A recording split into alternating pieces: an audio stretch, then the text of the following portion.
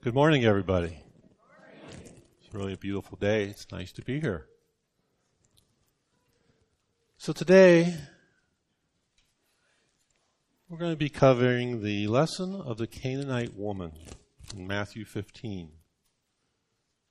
So this is a story about a Canaanite woman who came to Jesus to ask for healing of her daughter. As you know, Jesus used this encounter to show an example of faith.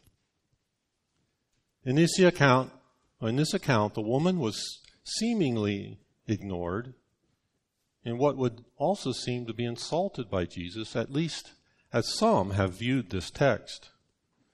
There are those who claim the story shows that Jesus was human and reacted to this woman in a carnal attitude. And they use it to show that he was acting in a sinful manner. So before we read the account of this Gentile woman, I'd like to share with you part of an article that I came across that used this passage to claim that this woman had made no confession of faith, but rather that Jesus was the one who was changed. The article claims Jesus was challenged by the truth that this Canaanite woman spoke, and that Jesus was given a larger vision of the commonwealth of God, implying that all people are equal and deserve to be treated as such by God. That Jesus saw and heard a fuller revelation of God in the voice and face of this Canaanite woman. The author claims that she taught Jesus that she and her daughter deserved more than crumbs. The author goes on to say that this scripture, this object lesson of faith, he turned it into a social justice message. That it was a story of how God showed Jesus how unfair he was. There are many more twisted views of this passage, ranging from this extreme of Jesus being taught a lesson to a simple misrepresentation of the facts, often to show that Jesus was just a man capable of sin. With this total disregard of the sovereignty and holiness of God and Jesus, the very Son of God, I can only be reminded of 1 Corinthians 2:14. But the natural man receiveth not the things of the Spirit of God, for they are foolishness to him, neither can they know them because they are spiritually discerned. Those who teach such things will answer to God for their unbelief. They will stand in judgment in the very presence of Jesus himself, the very one they are denying. In Luke 9 we read, "And there came a voice from the cloud saying, 'This is my beloved Son, hear him.' Or in John 10, 'My sheep hear my voice, and I know them, and they know me.'" So with that in mind, let's read this account with a willingness to hear and understand the Word of God. If you would turn to Matthew 15, verse 21 through 28, we'll read the story of a humble Gentile woman who had faith in Jesus. Then Jesus went out from there and departed to the region of Tyre and Sidon. And behold, a woman of Canaan came from that region and cried out to him, saying, "Have mercy on me, O Lord, Son of David. My daughter is severely demon-possessed." But he answered her not a word. And his disciples came and urged him, saying, "Send her away, for she cries out after us." But he answered and said, "I was not sent except to the lost sheep of the house of Israel." Then she came and worshipped him, saying, "Lord, help me." But he answered and said, "It is not good to take the children's bread and throw it to the little dogs." And she said, "Yes, Lord, yet even the little dogs eat the crumbs which fall from their master's table." Then Jesus answered and said to her, "O woman, great is your faith. Let it be to you as you desire." And her daughter was healed from that very hour. Jesus often taught in parables or object lessons because they were actually both an effective and a memorable vehicle to convey divine truth. Jesus' parables contain great volumes of truth in very few words. They are rich in imagery, not easily forgotten. In an object lesson, Jesus takes advantage of a situation to teach an important point or lesson. Jesus explains in Matthew 13:10-14. And the disciples came and said to him, "Why do you speak in parables?" And he answered and said to them, "Because it has been given to you to know the mysteries of the kingdom of heaven, but to them it has not been given. For whosoever has, to him more will be given, and he will have abundance. But whoever does not have, even what he has will be taken away from him. Therefore I speak to them in parables, because seeing they do not see, and hearing they do not hear, nor do they understand. And in them the prophecy of Isaiah is fulfilled, which says, Hearing you will hear, and shall not understand, and seeing you will see, and not perceive." The teachings of Jesus are meant for the spiritually called and not for those who reject God. He taught them in object lessons for the same reason he taught in parables. Some examples of this, of course, are the cursing of the fig tree, the feeding of the 5,000. This story of the Canaanite woman was an object lesson of faith and humility. As we read in verse 21, Jesus departed from there, which was Galilee, and he went to the region of Tyre and Sidon. Tyre and Sidon were Gentile cities. They were outside the Jewish territory. They were about 100 miles north of Jerusalem. From the story, we could perhaps conclude that Jesus had gone all this way to actually meet the needs of this one Gentile woman, because no other accounts of Jesus' teaching or ministry were recorded from this area. Jesus' mission was to the Jew first, to the lost sheep of Israel, not to the Gentiles. He was sent by the Father to the Jews. That was his mission. Not until the crucifixion and resurrection of Jesus was the gospel of salvation preached to both Jew and Gentile. We find Jesus and his disciples in a Gentile region, and this Canaanite woman comes and cries, "Lord, Son of David, have mercy. My daughter is grievously vexed with a devil." She came on behalf of her daughter. She was pleading with Jesus to heal her daughter and asked nothing for herself. She first addressed him as Lord, which could have been just a title of respect and not acknowledgement of his being. We don't really know how she would have heard about Jesus. Perhaps she had heard stories about the miracles that he had done in Israel and that some believed he was the Son of God. We could assume that she might have been saved after this encounter because Jesus had gone all this way to help this one Gentile woman. God does nothing without a purpose. She then addressed him as Son of David, which is a messianic title, claiming him to be the Messiah. This is a title that the Jews would understand, but it had no meaning to the Gentiles. We would have to ask how much she truly understood of who Jesus was. Because here had been no ministries to the Gentiles at that time. But as a Gentile, she most likely heard this term used or had heard the stories of Jesus and the miracles he performed in Israel. She may simply have addressed him as Son of David because she heard others around him addressing him as such. But in verse 23 we read that he did not answer her, not a word. Normally Jesus responded to those in need and those who were crying for help. But he didn't answer this time. In this response, he may have been saying to his disciples and to this woman, "This is not my job. This is not part of my mission given from the Father at this time. This may seem cold, but God does work according to a timetable of His sovereign plan. Then the disciples ask Him to send her away, for she cries after us.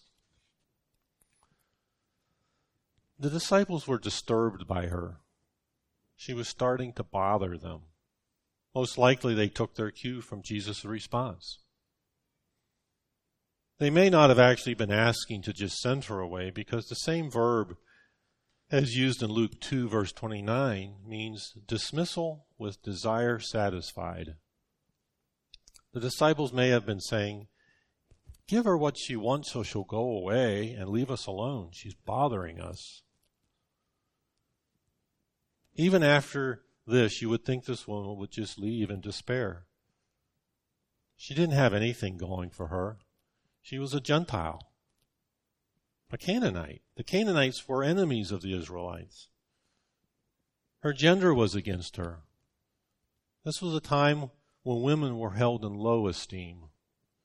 And even the disciples were asking Jesus to send her away. But Jesus knew she would persist. Matthew 6:8 says, for the Father knows what things we have need of before you ask Him. He knew she wouldn't leave. He knew what she needed before she even asked. He knew, or He was not only giving the disciples a lesson, but giving us a living example of our place in Jesus and our need for Him. Then in verse 25, after being ignored and the disciples wanting her to go away, she came and worshipped Him, saying, Lord, help me. She no longer was using a proper title of Son of David or addressing Him in a formal manner, but she came and worshipped Jesus and said, Lord, help me. It can also mean save me. What's interesting is that the Greek word for worship means to kiss, as to kiss the hand of a superior. This doesn't mean she literally came and kissed Jesus, but it implies an expression of affection and respectful sincerity. This woman wasn't coming to Jesus to ask for help by using titles and flattery. She wasn't following a formula or a proper prayer to get results. She was asking for help by worshiping Him. In doing so, in a sincere and spontaneous way. She asked for help. She did not demand help. She simply asked sincerely for help. There's an example that John Corson gives in his commentary. He says, when you kiss your spouse, hopefully you don't follow a 10-step program for better kissing. It needs to be spontaneous and expressive, simple and sincere. The same is true for worship. Worship is not a procedure we follow. It's creative and spontaneous, simple and sincere. It is not demanding. In 2 Samuel 6:12, we see an example of one who understood this principle. We're not going to read this story today, but the story is of David when he was told to bring the ark to the house of Obed-Edom, and how he danced and celebrated and worshiped God. His was a spontaneous and heartfelt praise for the Lord. The prayer of this Gentile woman is, she cried, Lord, help me. It's a prayer we could all use. It was a sincere and spontaneous cry from the heart. Charles Spurgeon said of this cry for help, I commend this prayer to you because it is such a handy prayer. You can use it when you are in a hurry. You can use it when you are in a fright. You can use it when you have not time to bow your knee. You can use it in the pulpit if you're going to preach. You can use it when you are opening your shop.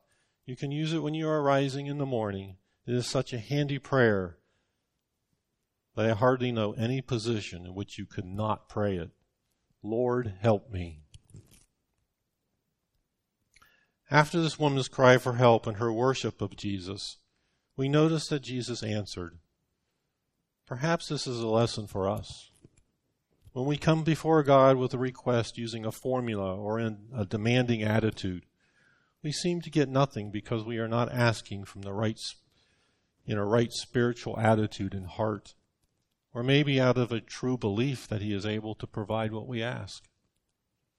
Perhaps we are not coming before Him in a humble attitude, acknowledging who He is and who we are. As we read in verse 26, but He answered and said, "It is not good to take the children's bread and throw it to the little dogs." Here He is speaking allegorically. It may seem as some have claimed that He was insulting her by calling her a dog. But this is not the term dog that is typically used by the Jews to refer to the Gentiles. The Jews used the term dogs for Gentiles in a very derogatory sense. Because the Canaanites were enemies of Jews, they showed no respect toward them. When Jesus used the term bread here, He was referring to Himself as the bread of life. This example of taking the children's portion of giving it to the little dog shows the order of things in God's plan. Here the children represent the Jews, while the little dogs represent the Gentiles. During Jesus' ministry on earth, it was not right to take the message of salvation offered to the Jews and give it to the Gentile people. It was after the resurrection, after the Holy Spirit was given, when God sent Paul to the Gentiles. Then the church was born of both Jew and Gentile. But at this time, Jesus' ministry was focused on the lost sheep of Israel. The article I spoke of earlier also accused Christians of trying to lessen the severity of this seeming insult, trying to show somehow soften it by referring to her as a little dog. This author apparently does not understand the Greek word used in this passage, but used it as the term dogs, that is elsewhere in the scripture referred to the Gentiles. But in this verse, the Greek word used actually means a little dog, as in a puppy. It is not used anywhere else in Scripture. Jesus was not insulting this woman in this passage. Using the term little dogs is more of a way of describing the tone of Jesus' voice. We're not always able to tell or hear the tone in what we read, but we often can assume the tone by the words that are used. He was not critical or harsh. He was not insulting this woman, but showing her the place she had in the order of God's plan. And she answered him and said, "True, Lord, but the dog gets the crumbs that fall from the master's table." In saying, "True, Lord," she was agreeing with his statements of her place in God's plan. And who she was, by calling him master. She recognized his authority. What she was saying is that she understood that Jesus was working according to a certain priority. He came to the people of Israel. His main purpose was to them and not to her, a Gentile. But she was also saying that she was willing to take the leftovers from the table that the Israelites did not want. She was not asking for the portion given to the Jews. She was not asking to be considered equal to the Jews. She was not asking for the promises, what was promised to the Jews. She was not even asking for the child's portion, but only the portion that would have been given to the dogs. She was simply asking for whatever he was willing to give her.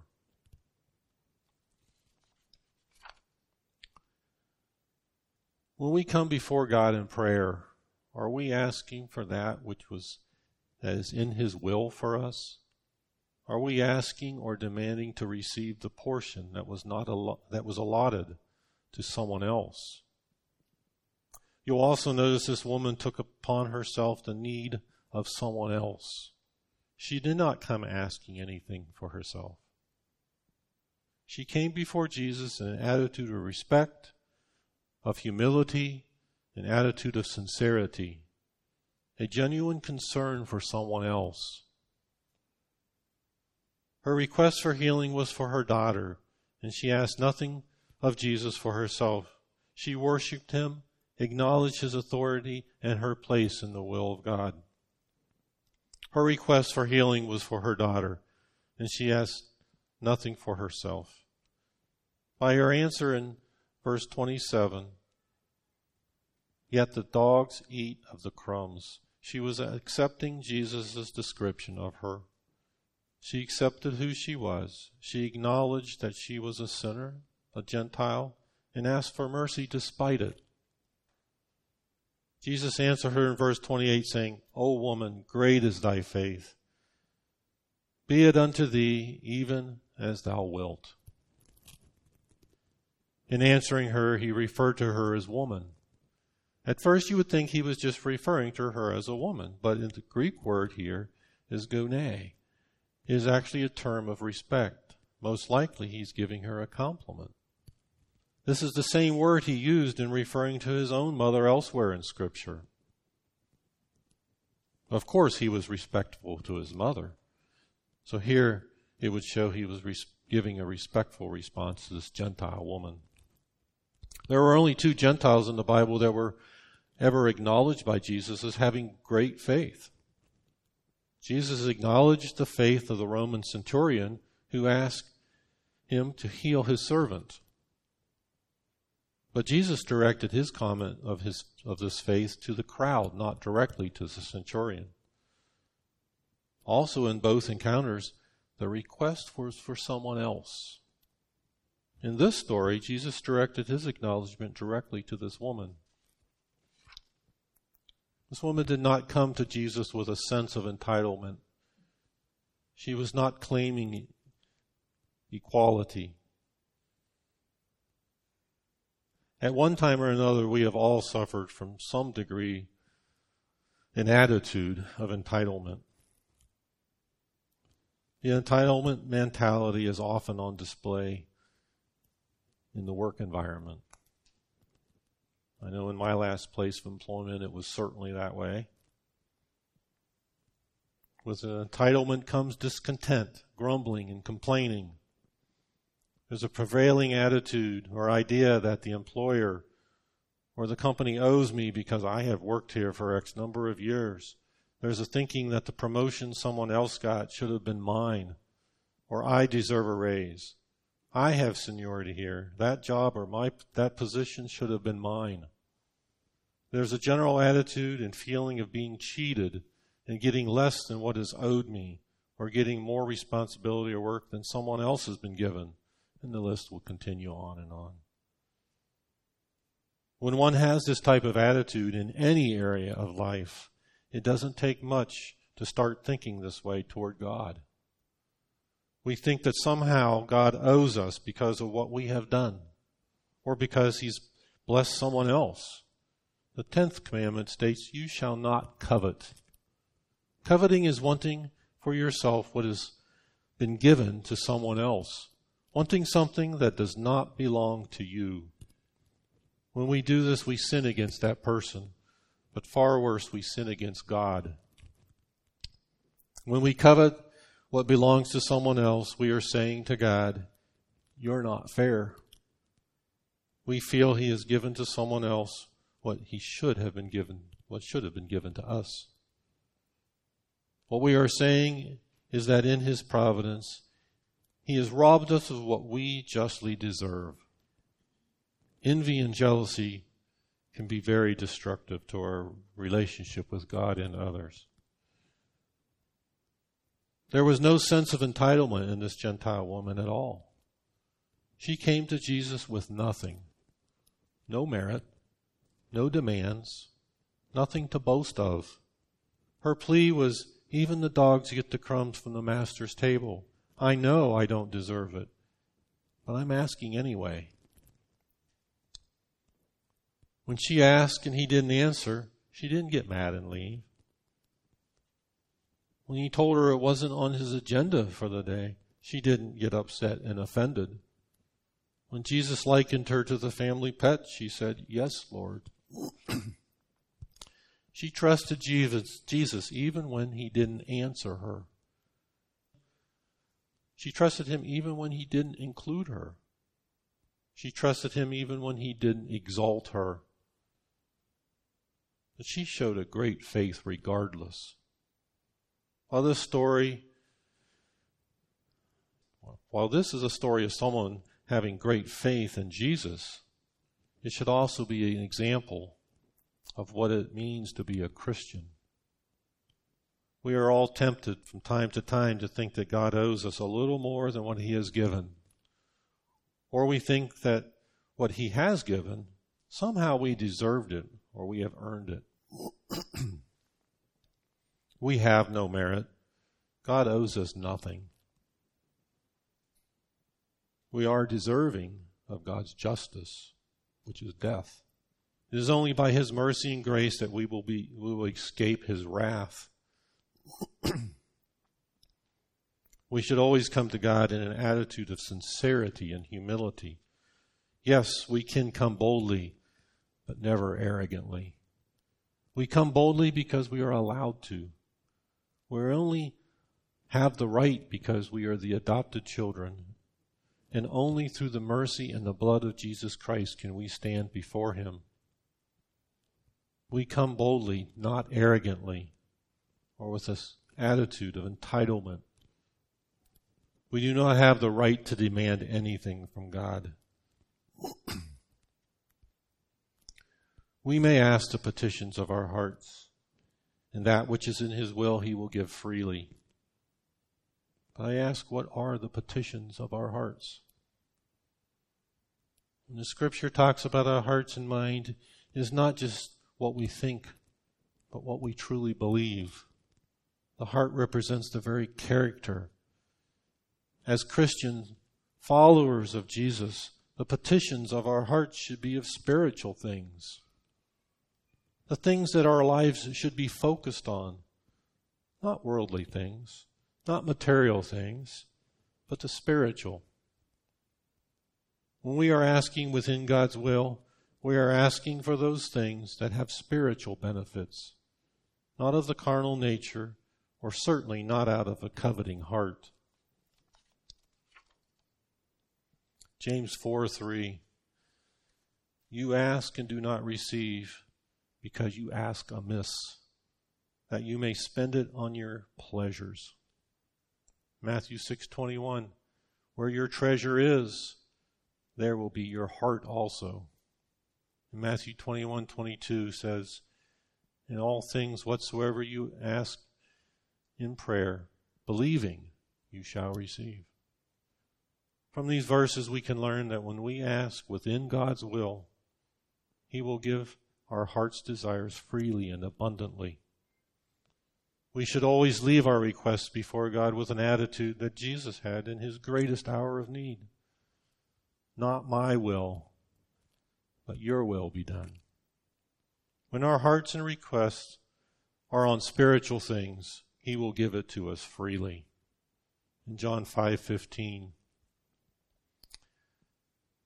if we know that he hears us, whatsoever we ask, we know we will have the petitions that we desire of him. Let's pray.